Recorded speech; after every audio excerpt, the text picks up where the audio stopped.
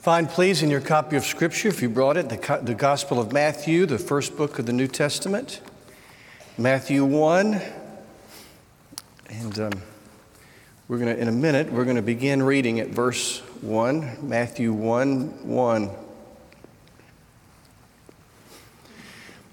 Hillbilly Elegy was a blockbuster New York Times bestseller book in 2016. It was made into a movie recently on Netflix. Carrie and I watched it a couple of weeks ago.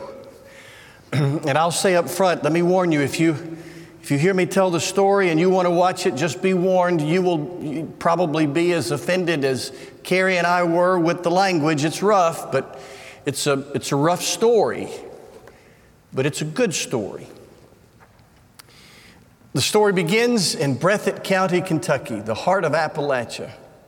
J.D. Vance, the author of the book, it's his story. His roots run deep in the hills and hollers of eastern Kentucky. Several decades ago, J.D. Vance's grandfather and grandmother left Appalachia and moved to Middletown, Ohio. They left as teenagers because J.D. Vance's grandmother became pregnant at age 13, and so they fled the scandal and moved to Ohio. But there followed them the dysfunction, the abuse, the violence, the ignorance, and by ignorance I don't mean stupidity, I mean just lack of knowing better ways of living. All the dysfunction of their family followed them to Ohio. And like I said, the language is rough in the story because it's a rough story, but it's a story of redemption and hope. And yet it reminds us that often the shadows of dysfunction fall on the next generation and the next and often the next. I titled today's sermon, Hillbilly Genealogy, in reference to the genealogy of Jesus. No disrespect, obviously, to our Savior, but remembering that in the genealogy, which opens the Christmas story for Matthew, that in this genealogy there are some complicated stories, even scandals. And I'm going to read, if you'll follow along in Matthew 1, I'm going to read that genealogy, which includes, again, lots of celebratory stories and lots of tragic stories. And there are lots of hard names in here. And just remember, the first one to laugh has to come up and finish the rest of the chapter. So don't snicker while I'm trying to read these hard to pronounce names. Matthew 1:1, this is the genealogy of Jesus the Messiah, the son of David, the son of Abraham. Abraham was the father of Isaac, Isaac the father of Jacob, Jacob the father of Judah and his brothers. Judah the father of Perez and Zerah, whose mother was Tamar. We're going to underline the names Judah and Perez and Tamar. Perez, the father of Hezron, Hezron, the father of Ram, Ram, the father of Aminadab, Aminadab, the father of Nahshon, Nahshon, the father of Salmon, Salmon, the father of Boaz, whose mother was Rahab. And we're going to underline those names, Salmon and Rahab and Boaz. Boaz, the father of Obed, whose mother was Ruth. And we're going to underline those names, Boaz and Obed, his mother Ruth. Obed, the father of Jesse, and Jesse, the father of King David. David was the father of Solomon, whose mother had been Uriah's wife, and we're going to underline that name, Uriah's wife. Solomon, the father of Rehoboam, Rehoboam, the father of Abijah, Abijah, the father of Asa, Asa, the father of Jehoshaphat, Jehoshaphat, the father of Jehoram, Jehoram, the father of Uzziah, Uzziah, the father of Jotham, Jotham, the father of Ahaz, Ahaz, the father of Hezekiah, Hezekiah, the father of Manasseh, Manasseh, the father of Amon, Amon, the father of Josiah, and Josiah, the father of Jeconiah or Jeconiah and his brothers at the time of the exile to Babylon. After the exile to Babylon, Jeconiah was the father of Shealtiel, Shealtiel the father of Zerubbabel, Zerubbabel the father of Abiud, Abiud the father of Eliakim, Eliakim the father of Azor, Azor the father of Zadok, Zadok the father of Akim, Akim the father of Eliud, Eliud the father of Eleazar, Eleazar the father of Mathan, Mathan the father of Jacob.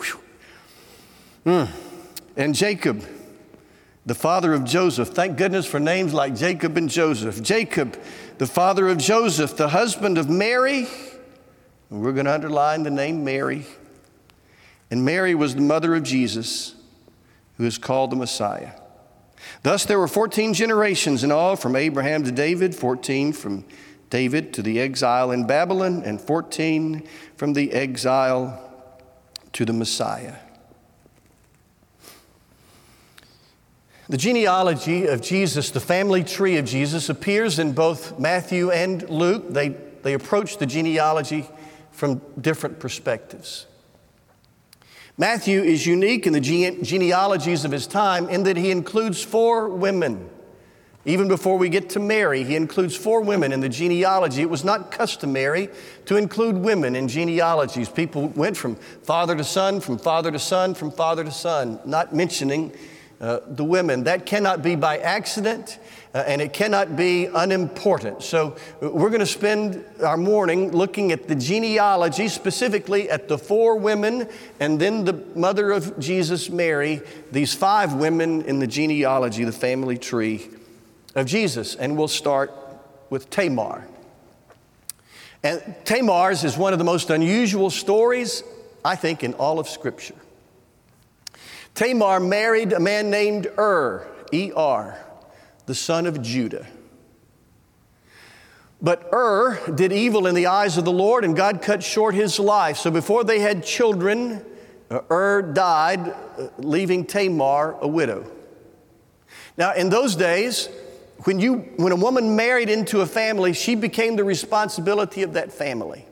This was the day before pensions and Social Security, and so a woman would really leave her biological family. Not cut off all ties, but they had no more responsibility for her. The responsibility for her financial well-being belonged to the family into which she married. So she married died. As was customary, then she married the second brother, Onan. That was, again, the custom. So she married Onan, but alas, Onan also did evil in the eyes of the Lord, and God cut short his life. So before they had children, now Tamar has lost her husband and now his brother and her husband Onan. There was a third brother, but Judah, the father, looked like he was not going to let his third son marry Tamar, and we can understand why, I guess. But he was sort of abdicating his responsibility. It was his responsibility as the patriarch of the family to take care of Tamar. But he sent her instead back to her original family. And they no more had responsibility for her. So Tamar was in a pickle. She, again, before pensions and Social Security, she had no way to support herself financially. Plus, if she could give birth to a child from Judah's family, it would be as if she were giving her first husband, a child. And so she would be giving a descendant to if she could have a child with anyone in that larger family, the family of Judah. And so Tamar did a really odd, even weird thing. Judah, who himself was a widower, was on a trip. Tamar disguised herself as a prostitute and seduced Judah.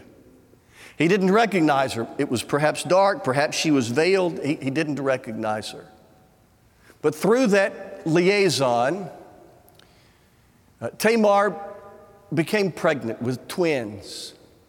The firstborn of those twins was named Perez, and Perez became part of the story, the genealogy, the family tree of Jesus. Now, we might wonder, why is that salacious, sordid story even included in the genealogy of Jesus? And I frankly don't know, but I do know this from that story.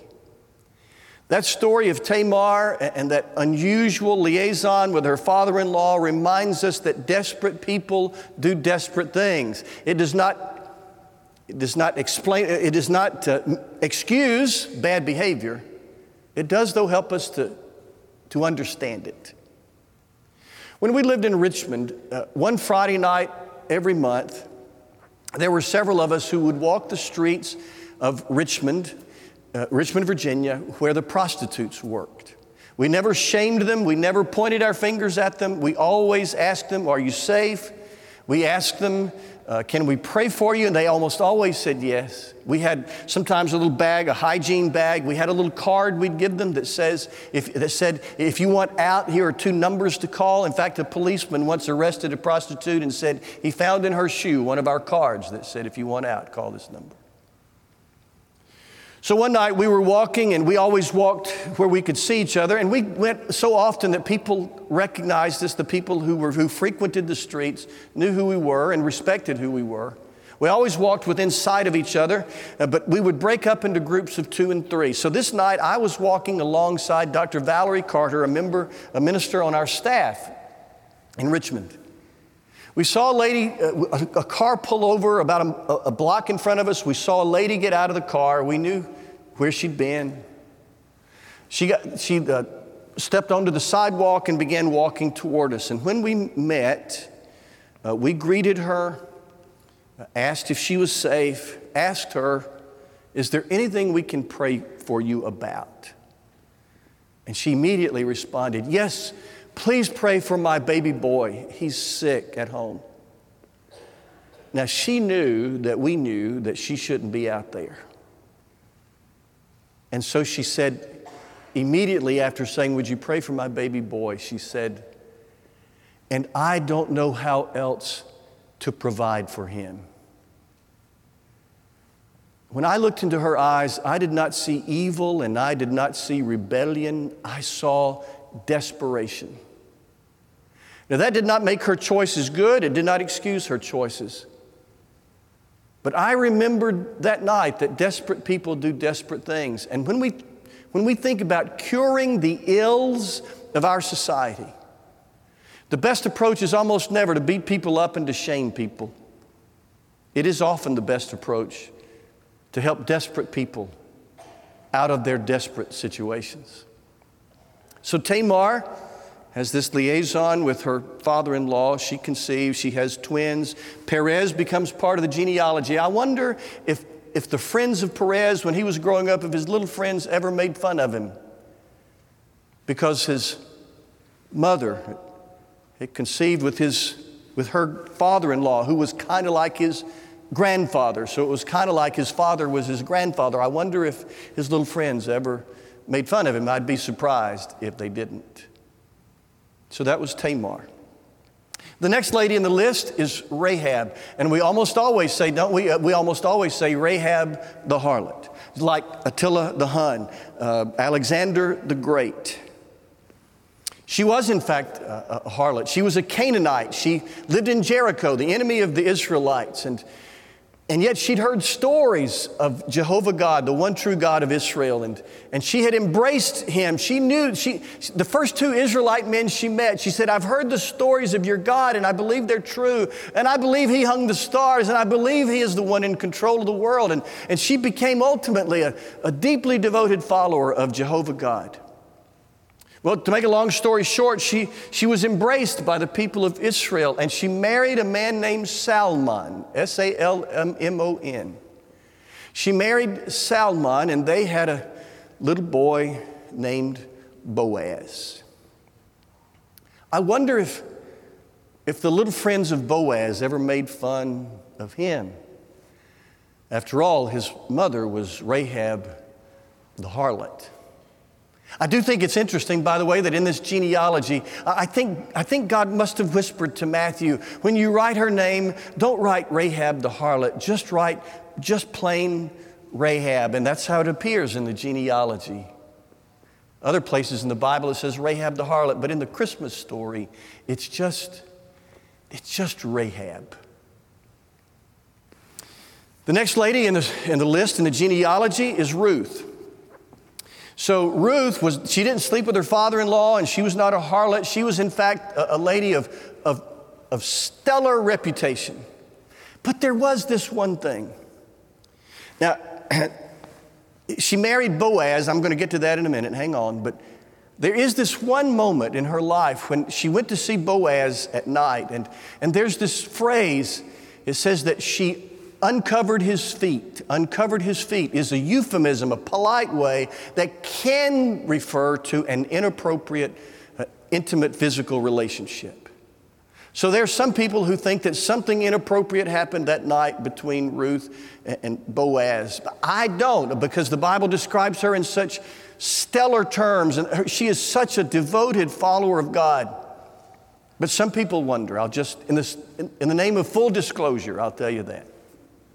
So here's her story. Ruth grew up in Moab, which is to the southeast of what we now call Israel, down south of the Dead Sea. And one day there was the story began to circulate. A new family had come to town, and they had two good-looking young boys. Well, I don't know about that for sure, but I know about how good-looking they were. But this family moved to town, and the story was they'd come from Bethlehem, and in fact they had. Naomi was the matriarch of this family, the mother. She had come with her husband and two boys to Moab to escape a famine back in Bethlehem. Well, Ruth fell in love with one of those boys and married him. His name has escaped me. Mahlon, M-A-H-L-O-N. So Ruth married Mahlon, one of the two sons of Naomi. But then tragedy struck. Ruth's father-in-law, Naomi's husband, died. And then Mahlon, Naomi's son, the husband of Ruth, died. So Ruth is now a widow. And then the other brother, the brother of Mahlon, died. So now there are these three widows. There's Naomi and Ruth and Orpah, the other daughter-in-law. Well, Orpah decided to stay in Moab, but Ruth said to Naomi, remember these words, wherever you go, I'll go. Your people will be my people and your God, my God. And in fact, she did embrace the God of Israel and became a deeply devoted devotee, follower of Jehovah God. Well, so Ruth and Naomi moved back to Bethlehem. Now, they were poor. Remember, these were the days before pensions and Social Security. They were two poor widows. But Ruth got a job gleaning, meaning she followed the harvesters around, and whatever fell accidentally on the ground, the leftovers, she could pick up. She was a poor, young widow working hard. She met the landowner, the owner of the field. This story has all the makings of a Christmas Hallmark movie. It's got all the ingredients. They fell in love and they were married, and they had a son named Obed. I wonder if Obed's friends, when he was growing up, made fun of him. Because his mother was from Moab. She was a Moabite, and the Moabites kind of had a bad reputation. And his grandmother, remember, had been Rahab the harlot. I wonder if Obed's friends made fun of him. Well, the fourth lady in this list in the genealogy is Bathsheba. Although she's not called Bathsheba in the genealogy, she's referred to as the wife of Uriah. It was a not so subtle reminder to the people who almost revered King David. Remember that this was Uriah's wife. Now, some have wondered if, and everybody who's ever, especially everybody who's ever been a teenage boy in Sunday school remembers the story of Bathsheba. You probably remember it. When David looked down from his palace roof and saw her bathing, and some people have wondered, should she not have been more discreet, more modest? After all, her house would have been up near the house of David, the palace. David's house in Old Jerusalem, the really Old Jerusalem, sat at the top of a hill, so he could from his roof see all the roofs of practically everybody in Old Jerusalem. And Uriah's wife, Bathsheba, she was from a well-to-do family, so she would have lived in the high-rent district up there near the palace. So she surely should have known that David could see her. So should she have been more discreet or more modest instead of bathing on top of the roof where David could see her? Well, in the story, she bears no guilt. There's no guilt assigned to her at all. All the guilt is laid on the shoulders of David, the man in power who took advantage of a vulnerable woman, who exploited a vulnerable woman who had no way of saying no to him. So the story of Jesus includes a woman who was abused, who was exploited by a powerful man. Eventually, they had a son named Solomon who became part of the genealogy. And I wonder if Solomon's brothers and sisters and half-brothers and sisters in the palace, nobody outside the palace would have made fun of him, but I wonder if maybe some of his half-brothers and sisters made fun of Solomon, saying, you know how your mom and dad got together? So there's Tamar and Rahab, and then there's Ruth and Bathsheba, and then, of course, there's Mary. Now, we look back 2,000 Christmases later, and we see that Mary was the blessed one. She was the one with such deep conviction and such great great character that God chose her to bear the Son that would be conceived by the power of the Holy Spirit. We know Mary as this highly favored one. But her contemporaries, they didn't have 2,000 Christmases to look back through. And so, you know, it was somewhat scandalous that she became pregnant before she and Joseph were married. So there was that scandal, and then on top of that, she was a poor girl. We know they were poor. She was a poor girl from a nowhere town called Nazareth up in Galilee. I wonder if Jesus' friends ever made fun of him.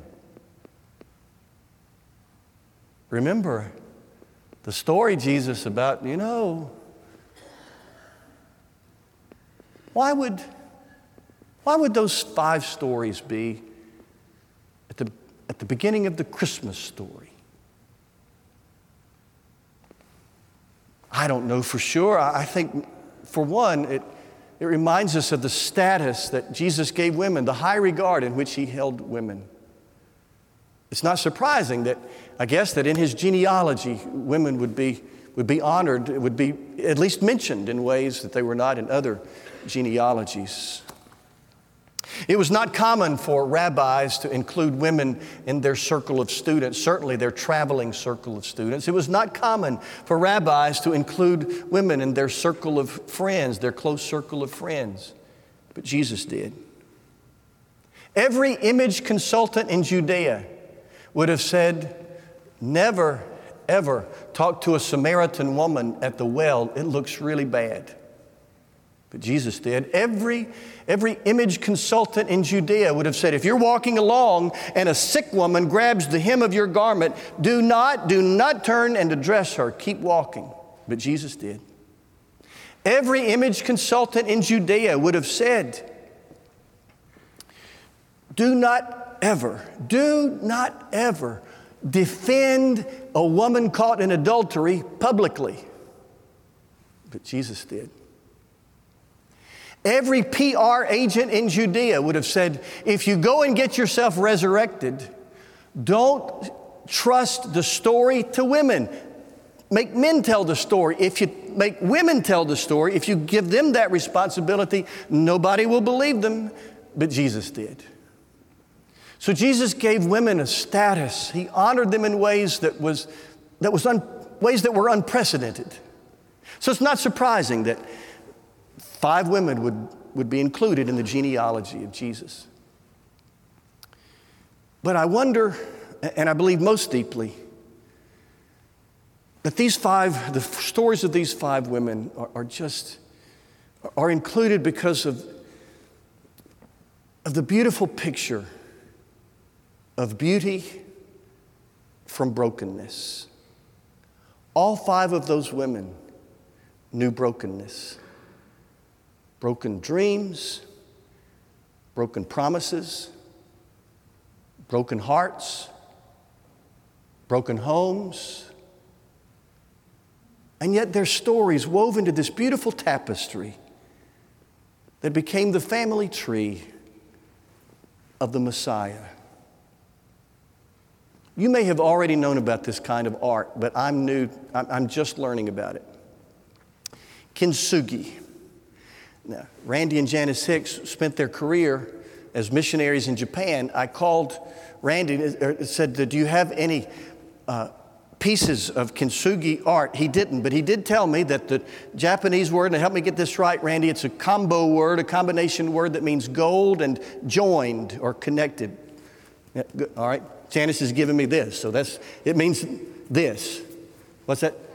Attached. There you go. Fresh translation right there. Gold and attached. So this art, and you may have seen it, kintsugi art is beautiful art, but it comes from brokenness. It's a piece of pottery or like a bowl that has been dropped and broken.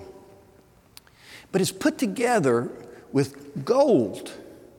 And so it has these beautiful designs in it. And the legend, the Japanese legend behind kintsugi art is that there was an important man, a shogun, who dropped his favorite bowl, and he loved that bowl, and he sent it off to the workers, the pottery workers, or whoever, to some kind of craftsman to fix it. And when they came back, it was fixed, but it was fixed with some kind of ugly little staples, and that just wouldn't do. And so he sent it to an artisan, to an artist, to see if there was any way he could repair the pottery, the bowl, while maintaining its value.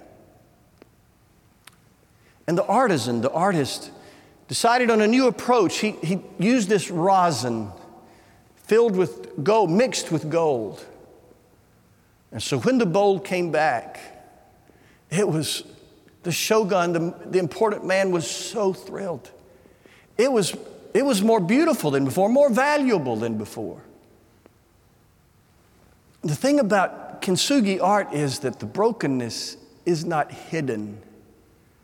It is in fact highlighted and redeemed. Please hear that. The beauty of that art and the story of God's grace is that the brokenness is not hidden. Rather, it is highlighted and redeemed.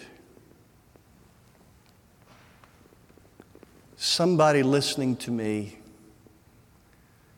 is so glad people don't know about your brokenness.